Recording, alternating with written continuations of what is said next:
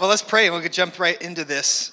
We're finishing, at least I'm finishing my part of this talk on abiding. And so we're going to dive into a different angle of it today. And so just pray that God will help us to hear what he wants us to hear and for us to receive it. We have a lot of things going on in life that can bring distraction, a lot of things that can just get our mind in different places or get our heart in different spots. And so when we take time to hear God's word, we want it to land on good soil, and we can be a part of making that ready just by praying and asking God to help us to understand and hear what he wants to share. So, Father, I thank you for your word, and God, we pray, Lord, that as Isaiah said, Lord, that your word will not return void today, but Lord, that it will accomplish, God, everything that you're sending it out to do. Lord, let it fall on good ground. Lord, we receive your Holy Spirit to teach us, to lead us, to guide us into truth. Lord, to convict us, Lord, and to encourage us. In Jesus' name, amen. Amen. All right, we're going to talk about abiding today, but abiding in the life of Jesus. To actually abide, he says in John, he says to abide in me, right? And so we abide sometimes like in the idea of Jesus. We abide in his teaching. Like, I want to pray, I want to read the word, I want to obey, I want to do things. But to abide in the life of Jesus is even a little bit deeper than that. It's a little bit more committed than that. And so I want to kind of get us into a little different train of thought, maybe than what we normally hear in culture or in church sometimes about what it is to be a believer, what it is to be a Christian, what it is to walk with Jesus. But to actually just kind of maybe give us a little different view of what that might actually be like. And so I'm going to take you through some verses. Basically, we're going to run through an entire chapter of the Bible today. We're just going to work our way through Isaiah 53 here in just a minute. But I want to start just by giving an example as we go into that. And the example I want to talk about is marriage, just for a second. And we actually have an awesome couple over here getting ready to get married. They're on their... This is like you got 6 days left of doing this thing, okay? And then that's it. Tie the knot, done deal. Yours is right there. Boom. Like you're looking over the ledge. Your little roller coaster going up, click, click, click, click, click, is right at the top right there. So you're in. But marriage is a commitment, right? It's like a lifelong commitment. Now, when you write your vows, who wrote their own vows, or who did the vows that are standard? Okay, you write. Some people like to write their own vows, right? Like, the standard vows are for better or what? Worse. That's not why you get married, right? You get married for the good, right? For the blessing, for the fun, right? For all those nice things. So if I rewrite my own vows and got married again, it'd be for better or best, right? So for better or best, we're going to stay together. But let's keep it that direction. Let's not go better or worse. We don't want to deal with this struggle. But that's not how marriage works, right? Marriage works, it is for better or worse. It's not just a statement, but that's in there because that's marriage. It has goods and bads. It has ups and downs. It has different struggles. It has things going on. And I was actually in a conversation the other day with somebody about just this whole kind of culture that we live in with like hookup culture, and like everybody wants to we just hook up with a lot of people, or else we get together, but we're never going to get married, because we're just kind of testing things out and see how it goes first and do all that for a while and see if we actually want to be together and all that. And the problem with that is that you're not really testing anything out, at least not marriage. You're not testing out God's design, because God's design of marriage includes the hard part. And so if you got on a roller coaster, right, and the guy goes to put the bar down, the lock bar that locks you in, and as he goes to lock it down, you said, "Oh, stop." And he's like, "What do you mean?" "Don't lock me in. I'm just testing it out. Right, I just want to see if I like the ride first."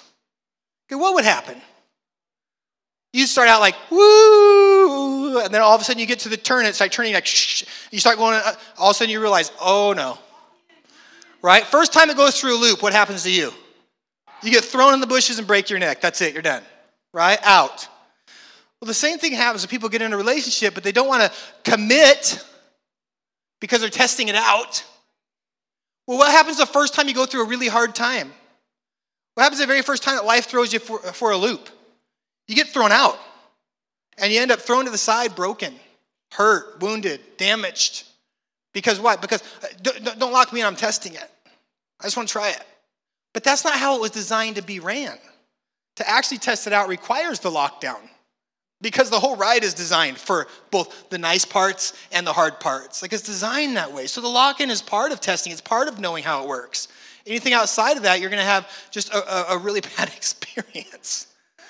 And so what's that have to do with this message? Well, it has to do with what it means to be committed to walk with Jesus. You know, there's a phrase people use sometimes, and they say, just try Jesus. Don't try Jesus.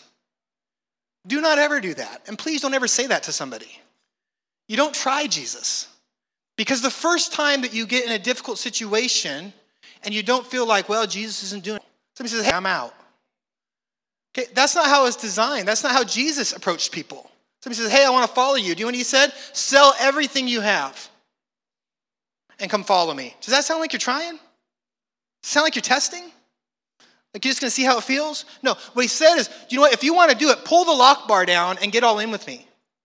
Why? Because in this life, we're going to have many troubles. We're going to go through some stuff. If you want to ride with me, you better buckle up because we're going in. And that's how we're going to do this. And so there's a need that we have to actually walk with Jesus, to be fully committed in, just like a marriage. And the church is compared to the bride of Christ. He compares it to marriage in the word. And so there's this idea of abiding that's all in. So that's what we're going to get into Isaiah 53 with that in our mind, that it's not just for better or best. Okay, faith, Christianity, our abiding with Christ is for both better and worse. Because there's parts of walking with the Lord that are hard. They're difficult. They're challenging. And you'll see other people that aren't following Jesus that seem to be having an easier time. And the reason they seem to be having an easier time in some areas is because guess what? They actually are. Your eyes aren't deceiving you. They have a little more money because they're not giving any money away. They have a little less burdens because they're not carrying anyone else's burdens, just their own. They're enjoying some of the things in this life a little bit better because they don't have any rules or regulations. They can do whatever they want. There's some things that they're able to do or to have fun or to be self-centered or to take things in their own and not deal with other people's problems. They're maybe a little more rested than you because you've been serving. They haven't been serving. And you're like, man, that looks easier. Do you know what? Because for a time in a season, it actually can be a little easier. But it doesn't mean it's more fulfilling, and it doesn't mean that it accomplishes your purpose, and it doesn't mean it brings you closer to Christ. Or for the reason that we're here. So it's looking at it saying, well, what's this about? It's not just about my satisfaction, but it's about something bigger than that. So Isaiah 53, to abide in the life of Christ, we need to know what that life really looked like. And it's not just my Jesus, my beautiful Savior, my wonderful King, all these things. It's actually, this is his life. It's talking about, it's prophesying. It says, who has believed our message? And to whom has the arm of the Lord been revealed? He grew up, talking about Jesus, he grew up before him like a tender shoot and like a root out of dry ground. It's saying, you know what? Jesus, when he came to the earth, he grew up like right out of dry, hard ground.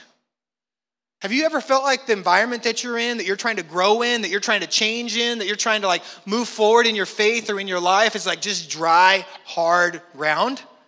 You ever felt like that? Like, I'm trying to move forward, but it is so dry. Maybe you've been through an abusive situation, or you've been through the loss of a loved one, or you've been through difficult financial things, or you're in a work environment where everybody's against you, but you're going through something. You're like, I'm trying to move forward, but man, it is so dry. It is so hard. Well, do you know what? Jesus grew up the same way. He comes here to seek and to save the lost. He comes here to bring blessing, and he only has good on his mind. But guess what? The way was hard, and it was dry, and there was people against him. There's people against him growing. And so we say, Lord, why aren't you with me? Why am I going through the struggle, but you're not with me? Why is it so hard? I thought you were helping me. He went through the same struggle. He's been through the same thing. And sometimes when we are in our struggle, we're wondering why he doesn't see us. But the real question is, how come we're not seeing him in our struggle? Because every time we go through something like that, one of the things that it can do and should do is it should cause us to reflect on how incredible it was that he came to seek and save us. Like, I'm going through a hard struggle, and I hate going through this. It's so hard. And then we say, Lord, why don't you help me? Well, pause. I'm going through a struggle, and it's so hard, and I hate this. I can't believe this. And you know what? He didn't need to do it. But he came out of heaven to come down here and go through a similar struggle just so he could get to me. Like, God, I don't choose this struggle. I'm just trying to get out of it. He chose the struggle and came into it just to get to me. And it can open up and reveal a depth of God's love because I can understand that he's been through a similar thing. And we can have that as we open our mind to it not just being about us, but looking at things in life that could be about him. He was willing to put the work in to build something with us. You ever felt unattractive, unvalued, or undesired? The God of the universe that made everything subjected himself to come down into this earth to live with the people that he made and experience what it is to be unvalued, uncared for, and to be looked at as ugly and undesirable. Like he literally, up there, he's over everything. He said, I'm going to put that to the side. I'm going to come down. I'm going to let everybody view me in a way that's not even my real me. Because they don't understand who I am. But I'm going to allow that. I'm going to experience that. I'm going to walk in that. So he took that on. It says that he had no beauty or majesty to attract us to him. Nothing in his appearance that we should desire him. There's nothing about Jesus looking at him as he walked the earth that goes, man, that is one. I need to follow that dude. He's looking good today. He just came down and said, I'm just going to come down and just fit into the crowd and know what it is to be insignificant and unwanted. I'm going to walk that route. That's a choice. He could have chose. The Bible says that we were knitted together in our mother's womb by God. God could have designed himself to look and feel like anything he wanted to. He chose to come down and just to slide in and to fit in. And to be looked down on and to not stand out. Maybe you felt that way about yourself. Say, Lord, why didn't you make me different? Why didn't you make me better? I want to be able to do something for you. I want to matter. You know, you don't have to be viewed by others in that way for you to matter, because look at all that Jesus did. And he was viewed in a way where people thought he didn't have a lot of value. Value doesn't come from how people view us. The value comes from the one that made us.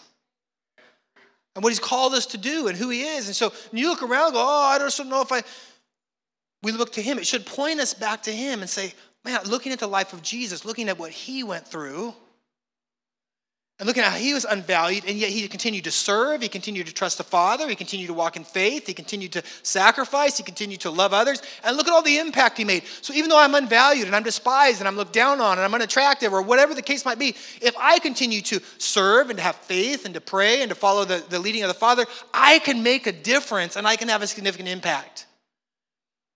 Because he came to show us the way to do that. He came and he models this for us. In fact, it says in the next verse that he was despised and rejected by mankind, a man of suffering. Suffering. He went through the difficult trials of suffering through things, familiar with pain.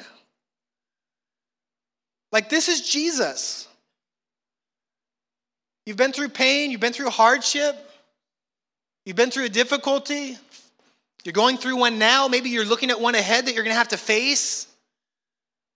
You say, where are you? Why is this happening to me?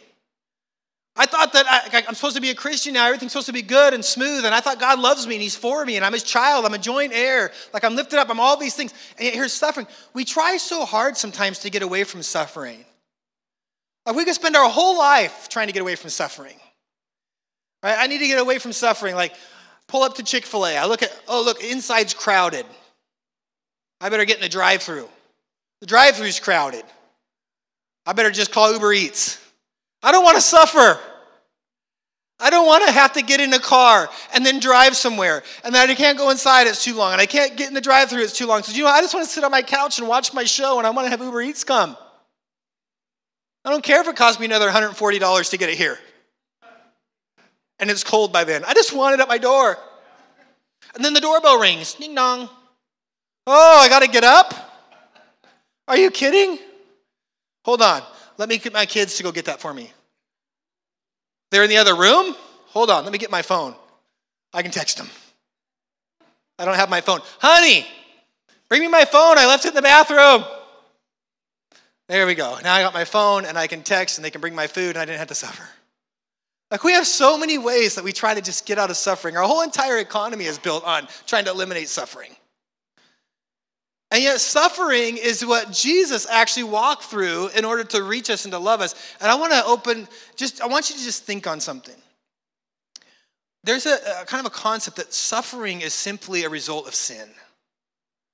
That the whole reason that we have suffering is because Adam and Eve sinned and screwed things up. But before that, like the original design of God, there was no suffering. Everything was perfect. But do you know that that's actually not quite true? That God's original plan, his original design, even in the Garden of Eden before sin, when everything was perfect, he included suffering. It was part of the original design. Well, what do you mean? God doesn't want people to suffer? We suffer and we feel suffering when we lack what we want to have, right? I need that. I want that. That looks good. That would help me. I can't have that. That makes me suffer. Now, there's a different kind of suffering, which is abuse and hurt and pain that somebody's doing with sin. That's a whole other type of suffering. But there's also just a suffering where we're suffering because I can't have what I want and what I need right now, what I think I deserve, or what I think can make me better. God makes a beautiful world that's perfect, a beautiful garden that's perfect, and he sets Adam and Eve in there. If he had left it like that, with all the wonderful things to eat and all the animals and all the stuff, guess what? There'd be no suffering. But what did he do? Right in the middle of this beautiful place, he drops one tree and he says, don't touch it. Don't eat out of that thing. What did he do there? He immediately introduced suffering. Immediately, there's something that is in the thing, and he points it. He didn't just secretly let it grow up. He puts it in, and then he points at it. Don't do this. And he causes them to have this suffering now. We're in a beautiful place that you created, and I got to deal with this now. There's always that one tree. I can't eat that one. What's suffering? What's suffering is the self-will, the self-focus, the I need, the I want. The only way to truly love and to truly care for someone and to truly have that depth of appreciation and relationship with somebody is to be able to actually have something that you can actually say, okay, I'm choosing that even over my own self need or want at this moment. And you're expressing a depth of love, a depth of connections. Moms do it with their babies. Baby's born and guess what? 2 a.m. Baby starts crying. Oh, I'm tired. Could somebody shut the door? Bring me my earplugs. Is that how it works? No, it's like, okay, I'm getting up. I'm getting that baby. And there's a sacrifice. There's a bit of suffering introduced where you are showing love through what you're willing to do that puts some of your own needs aside. Right away, God introduced this thing, and he says, this is how we're going to learn what relationship's about. You're going to learn to choose me over something. Otherwise, what's the point of choice? He gives them free will, gives them free choice. It has to be something to choose. So here, you can choose me. You can choose to come towards me. And so we can't always run from suffering because sometimes it's there because God is doing something that's actually good out of it. God's doing something that draws us closer, that reveals relationships, that allows us to choose something better over ourselves and to grow and to move forward. It helps us mature. It helps us become more like him. It's what he did when he left heaven and he came down here. He made a choice to come into suffering. Why? In order to have a deeper relationship with us. In order to restore and to reconcile us to himself. And so it's not always bad if there's something going on in your life. That's why Paul says that he rejoices in tribulation. He rejoices in suffering. Why? Because it produces perseverance. Perseverance, character, hope. Hope doesn't disappoint. Why? It says because it's the love of God shed abroad in our hearts through Christ Jesus.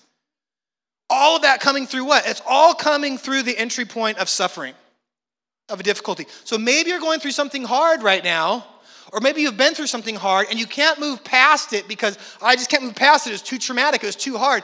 Sometimes it helps to look back at the hard thing that you went through and say, this was suffering and all I see in it is bad. But if God works all things together for my good, what in there could have been an entry point to introducing me to a deeper knowledge of his love and who he is and to connecting with him? Or helping me to love others in a better way or to connect to others. What is it in there that could have been the good? And to take a relook and to see that, or to see, how does this teach me more about my Savior? Do you want to know Jesus? How could you possibly know him if you aren't willing to really look at the life he lived and the suffering that he had? If you get in a relationship with somebody and they come out of all kinds of traumatic abuse, or they come out of the military and they've been through all types of things overseas and they've got all types of PTSD and problems, you're like, I want to be in relationship with you, but don't ever tell me about anything that you're going through. Like, I know you served 4 tours and you've been through all kinds of stuff, but I don't ever, don't even talk about it. You're out now. So I don't even want to know that you were ever, we'll just talk about other things. We'll just move on forward towards whatever's good. You wouldn't know them. Well, if we want to know Jesus and have a deeper intimacy and relationship with him, part of that comes through connecting to the hard things that he went through and the suffering that he went through. And the cross, just the crucifixion on the cross was not the only thing that he went through. May not even been the hardest thing. Not the physical part, because there was emotional and spiritual parts that were happening as well. Next part says that, have you been blamed, shamed for someone else's actions? He went through this. This is still in Isaiah 53. Surely he took up our pain and bore our suffering. Yet we considered him punished by God, stricken by him and afflicted. In other words, he went to the cross and he went through all the things for us. And then our assumption as humans in all of humanity and our arrogance was, look, he must have done something wrong. It's his fault. But he's taken our bill. He's taken our problem. And so we look at the suffering that he goes through and we say, do you know what? To abide in him is to understand the depth of his love, to take on our struggle, our problem, our issue, and to make it his own. And to understand and to remember and to relate with him in the sacrifice that he made. And then when we take that back into our own life and we say, how do we live? And we go through something, there might be times where we're serving somebody, trying to help them move forward, and they got stuff going on, and it seems to come back on us. And we're going through something in a struggle, and it's like, man, this isn't even my problem, it's their problem. And yet we just quietly continue to serve and to love and to care for them and to help them out as sacrifice. And it's like, man, they're even letting me look like the bad guy here. You know what? He did that for us. And it can teach us how to walk out and to walk in humility and to not have to always try to oh, hey, it's not me, it's their fault. Or to always talk about, a person that we're serving, oh, I'm helping that person because they got a lot of problems, but I'm trying to help. He was just literally just quietly moving forward, working, taking on the load, trying to help and trying to release, and he took it on himself. He could have spoke up at his trial, and he didn't do that. He just took on the pain. He took on the suffering, even though he's wrongly punished. Sometimes we do that. I have a brother, my older brother. I used to get him wrongly punished all the time. All the time. I had the greatest scheme for a little brother in the history of little brother schemes. And that was that my mom would come in, because everybody roughhoused, she would come in and say, no more roughhousing. This is it, none. She'd walk out. That's when she was fed up, she's done. She'd walk out, and the second she walked out, she'd sit us on the couch together like this. She'd put us next to each other. She'd say, sit down, don't move. That works. Every time, doesn't it? Never works. Don't move. You're all going to talk to your dad when you get home. Which didn't mean talk at all. There was no talking. My dad came home, he didn't talk with words. He talked with things that CPS would take us home from now. But he was putting us in line for sure. But she'd say, don't touch each other and don't say a word. As soon as she left, I would reach over and grab his arm. I'd pull it over and I'd pull it around my own neck and hold it right here. And I would start screaming as loud as I could, Mom, he's killing me. And she would come in, and what do you think he's going to do as soon as she tries to come in? He starts pulling his arm away, but I'm holding it. So now it's like this. And she would come running in, and she would see, and she goes, every time you do this, just leave your brother alone. She'd grab him and take him in the bedroom and throw him in the bedroom. And then my dad would come home, and he'd get in trouble, and I'm like, that's right. You pick on me, and I'm going to pick on you now. I'm going to use dad to pick on you. But I put him in all kinds of stuff where, do you know what? It wasn't really him. It was me. Okay, and he was taking punishment that he didn't deserve. Okay, and that's just with kids, and just having some fun. At least it's fun for me. But Christ takes and puts our punishment upon himself. And he takes the hard punishment. He took the hard things in life for us. And sometimes as followers of Christ, as we walk through things, he actually puts us in a position where he asks us to do the same for someone else. They're the ones that didn't work. Why am I paying their bill? They're the ones that had an issue with their family and stuff. Why am I taking their kids in? They're the ones that are doing this. Why am I having to help? They're the one. Like, we can have all these things. He says, you know what? Because I want you to take some of the burden. I want you to take some of the struggle. It's their problem. Yes. But it's part of how we learn to live like Christ. And so he takes us through that, and he teaches us and be able to do what he did for us. And so he takes us through that, and he teaches us. It says in the next verse, but he was pierced for our transgressions. He was crushed for our iniquities. The punishment that brought us peace was on him, and by his wounds we're healed. We all like sheep have gone astray. Each of us has turned to our own way, and the Lord has laid on him the iniquity of us all. It's just that continued idea of taking on things that weren't necessarily his, and that we do that, we take on things that aren't ours, and we carry these burdens. Do you know, it's easier, in this sense, it's easier not to follow Christ. It's easier not to be a believer, because you know what? Somebody has a problem, see ya. I don't need you here, see ya. I only relate to the people that are adding value to my life. That's it. Everybody else, man, I got borders and barriers up. Like, if you don't add value, you're out. That's how I live. Do you know what? That's what they teach in the world. They teach that all the time. If you go take things on like how to grow, you go get coaching on like how to move your life forward, how to have success. I mean, one of the number one things they teach is how to just kind of upgrade just everybody that you're in relationship with, and anybody that's not in value, you move them out, because you're always just moving up to another tier of people so you can be around the better people. Well, I praise God that he didn't do that to me, because I wouldn't have had a shot if he had just hung around people and looked for people that were of equivalent.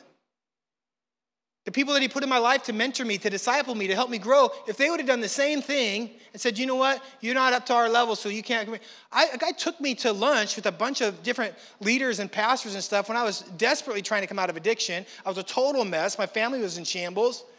And he says, hey, come on, we're going to go hang out. And we walk into a restaurant. As we walk in the restaurant, there's a table with like 20-something people there, and they're all leaders. And we walk in there, and I look around, and I'm like, where are we right now? And I'm realizing, like, okay, all these people are like pastors and all that stuff. Why am I here? And he walks up, and he doesn't say, hey, this is Andy, the guy I'm trying to fix. He literally walks up, and he starts to say, hey, this is my friend Andy. Hey, this is my friend Andy. Hey, this is my friend Andy. And starts to introduce me to people, and we sit down and have lunch. He wasn't afraid to associate with me and to connect with me and bring me into relationship so that I could then benefit from his goodness and his relationship and the wisdom that he had in his own life. And sometimes we need to do that just like Christ did, and it helps us to understand our role if we can understand really kind of what he walked out.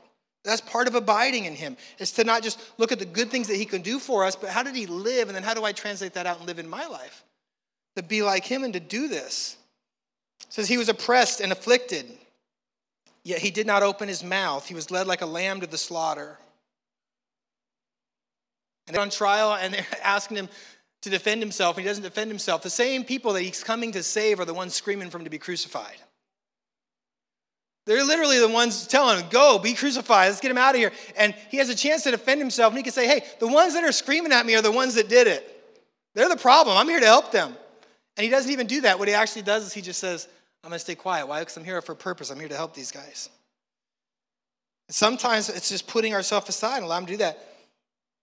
By oppression and judgment he was taken away, yet who of his generation protested? For he was cut off from the land of the living. For the transgression of my people he was punished. So part of understanding and abiding in Jesus is not just the good. Like, how can he bless me? How can he bring me peace? How can he help me? How can he do these things? But part of it is understanding the struggle and the difficulty that he went through in order to make our relationship even possible. And to spend time remembering that, thinking about that, knowing that. And to actually walk in it, because it brings value to what he did. We say, oh, I don't know why, Lord, it doesn't seem like you're with me. Well, we see what he's done for us. We understand that he is with us. He's been through all these things, even when he physically was here. He was assigned a grave with the wicked and the rich in his death, though he had done no violence, nor was any deceit in his mouth. Yet it was the Lord's will to crush him and cause him to suffer. He was willing to go through all of that for us and to walk in that. Now, this is part of what it is to not only be a believer, but to understand who our Savior is. And so when you hear about the crushing and you hear about the suffering and you hear about the different challenges of walking in faith, right? It's like, okay, that sounds great. Sign me up. Right? Please sign me up. Who would be in for that? Let's do it. All right, God, we're in. We can do an altar call. We can get the music playing and say, hey, are you going through life right now and you're in need of some more suffering and pain and hardship and to be crushed? Everybody bow your head, close your eyes right now, please. All right, if you're ready for a life of crushing, burden-bearing, agony, and defeat, please raise your hand with nobody looking around. Please look. Oh, look at you, sir. Look at you. You look like a great candidate for some crushing. Nobody would sign up for that. It's not the whole picture, but it is part of the picture. And so some 3 months later, turn your life over to the Lord. Everything's going to be amazing. And all the hands will shoot up. Woo! And then 3 months later, it's like, hey, I thought that I got into this whole really good, awesome thing. And I'm going through a hardship. What happened? It seems like I'm still having struggles. Yes, it's part of the thing. It seems like I have more struggles. Sometimes that happens. It's seeing the whole picture and understanding the whole ride. That we're going to go through all of these things as part of our life. If you're going through a suffering, it doesn't mean that God's left you. If you're going through a hard thing, it doesn't mean that you've just lost all of God's favor. Oh, I'm going through this. I must have lost God's favor. I don't know what I did wrong. I got to try to find my way back in it. You're already in it. He'll never leave you or forsake you. God's with you. You're going through a suffering or a struggle, not because God's abandoned you, but because he also went through it. And if you're going to walk with him, you're going to go through some valleys of the shadow of death. Because those are the kinds of places he goes. He walks into dead valleys. He goes to graves where people are at and pulls them back out. He goes and sees the people that are sick. He goes to the lepers. If you're going to be with him, you're going to go through some hard things. You're going to be around some hard people and some hard situations. You're going to get accused like he got accused. You're going to be through things. It doesn't mean that you've somehow lost the goodness or the favor of God. I don't feel like I had enough money. I must have lost the favor. I did something wrong. That doesn't mean you've lost the favor of God. He didn't even have a place to sleep. It says he had no place to lay his head if you're going to come and follow him. And so you have to understand that it's actually part of walking with him. 1 Peter 4, 12 through 13. It says, beloved, do not be surprised at the fiery trial that's come upon you as though something strange were happening to you. But rejoice that you share in the sufferings of Christ. Woo! It's awesome. But why? So that you may be overjoyed at the revelation of his glory. Romans 8, 16 to 17. The Spirit himself testifies with our spirit that we're God's children. Now, if we are children, then we are heirs, heirs of God and co-heirs with Christ. Awesome. Sign me up. Give me the stuff. Give me the blessing. But look at the next part. If indeed we share in his what? Sufferings, in order that we may also share in his glory. There's 2 parts going on. And it can bring emotional balance, and it can bring mental and spiritual well-being if we can have peace. Paul said, I can be content in whatever state I am. Why? Because he never wondered, I'm going through a hard time, God's gone. Okay, I'm going through a good time, God's with me. Okay, I'm going through a hard time, God's gone. Okay, I'm going through a good time, God's with me. Okay, I'm going through a suffering, God's gone. He knew he's with me. He suffered, I suffer. He's glory, I get glory. We're going through this together. There's ups and downs. This is a ride, and it's not all just a flat line. Sometimes there's loops. And so I'm going to be locked in with commitment to this thing, and I'm going to ride it out, knowing that this is going to work. And it gets us out of this emotion 3, 10 through 14 that could make it so hard for us sometimes. Philippians 3, 10 through 14, I want to know Christ, yes, to know the power of his resurrection and participation in his suffering, becoming like him in his death, and so somehow attaining to the resurrection from the dead. Not that I've already obtained all this or have already arrived at my goal, but I press on to take hold of that for which Christ Jesus took hold of me. Brothers and sisters, I do not consider myself yet to have taken hold of it, but one thing I do, he says, forgetting what is behind and straining towards what's ahead, I press on to the goal to win the prize for which God has saved me and called me onward towards heaven. So he's saying, I'm pressing on, I'm moving towards this, even though there's different things that I can go through, even though I haven't attained all this. So if you want to know him, that word that's in that verse I just read, where it says, I want to know him, the actual word, it's the same word that the angels used when they had talked to Mary, and then that whole thing happens where she learns that she's pregnant, she's going to have a baby. They talk to her, and in that whole conversation, she comes back and she says, but how can this be? I don't even know a man. Right? And if she doesn't know, the word know, it's a very intimate, deep knowing. And what Paul is saying is if I want to know God, it's deep and it's intimate. It's going to have ups and downs to reveal this stuff to me. Like to get into that type of a level, to know what he walked, is to become through deep intimacy. You know, my son's doing landscaping now with Brandon. I grew up landscaping. I grew up doing shoveling dirt, lifting rocks, doing all this stuff, to where like if anybody else has ever done that, when you leave and you're done for the day and your fingers lock up. Anybody else ever done that? Like you've shoveled so long and picked so long that when you walk away, like your fingers literally, this whole muscle gets tight and you're walking away and your hand just literally locks like that and it won't unlock unless you grab it and you have to actually pull your fingers back out because all the muscles just cinch you back up. Like I used to have that all the time. I tell my kid about that, he doesn't know what that is. Now he does. And guess what? It's creating some bonding because we've both done what? We've shared in the same suffering. I understand where he's at. He understands where I'm at. God wants us to be able to know him better and sometimes to know each other better and in a deeper way and to bond in a deeper way. And one of the ways he does that is he does it through allowing us to walk through suffering together. Allows us to go through a struggle together. So if you've gone through a struggle, if you've gone through pain, if you've gone through hurt, if you've gone through abuse, if you've gone through financial trials, if you've gone through things, it's not to hide and be ashamed of, but you bring it out and you share your suffering and someone else shares their suffering, and somehow in God's crazy design, that when you bring the two sufferings together and people share them, his blessing comes out of it. And life comes out of death. Resurrection and hope comes out of crucifixion and suffering. And it's a way that we know him and that we know each other and we abide in his love. Let's bow our heads. Father, I just pray, God, that everybody, Lord, here, Lord, that whatever they're going through, Lord, whatever struggle, God, that they would see, Lord, not just something to escape, but, Lord, something that can lead them closer to you. And if they would open up and share, God, that it could actually be something that brings them closer together with others as they recognize, Lord, your goodness, Lord, and your grace and your love and your care, Lord, to work with them through their suffering and ultimately, Lord, to lead them out of it and towards your goodness. God, I pray that everyone, Lord, would be strengthened in their faith. Lord, that they would know you more like Paul said. Father, they would not give up or grow weary in the situation, but God, that they would be strengthened in faith, that they would push on, Lord, to lay hold of what you've called them for.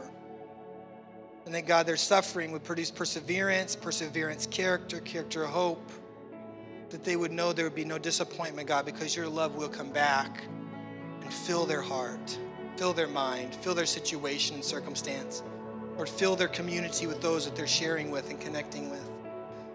And that, Lord, you will work it for good, or that they don't need to run from it, or that they haven't lost you, but God, that you're with them and they can trust you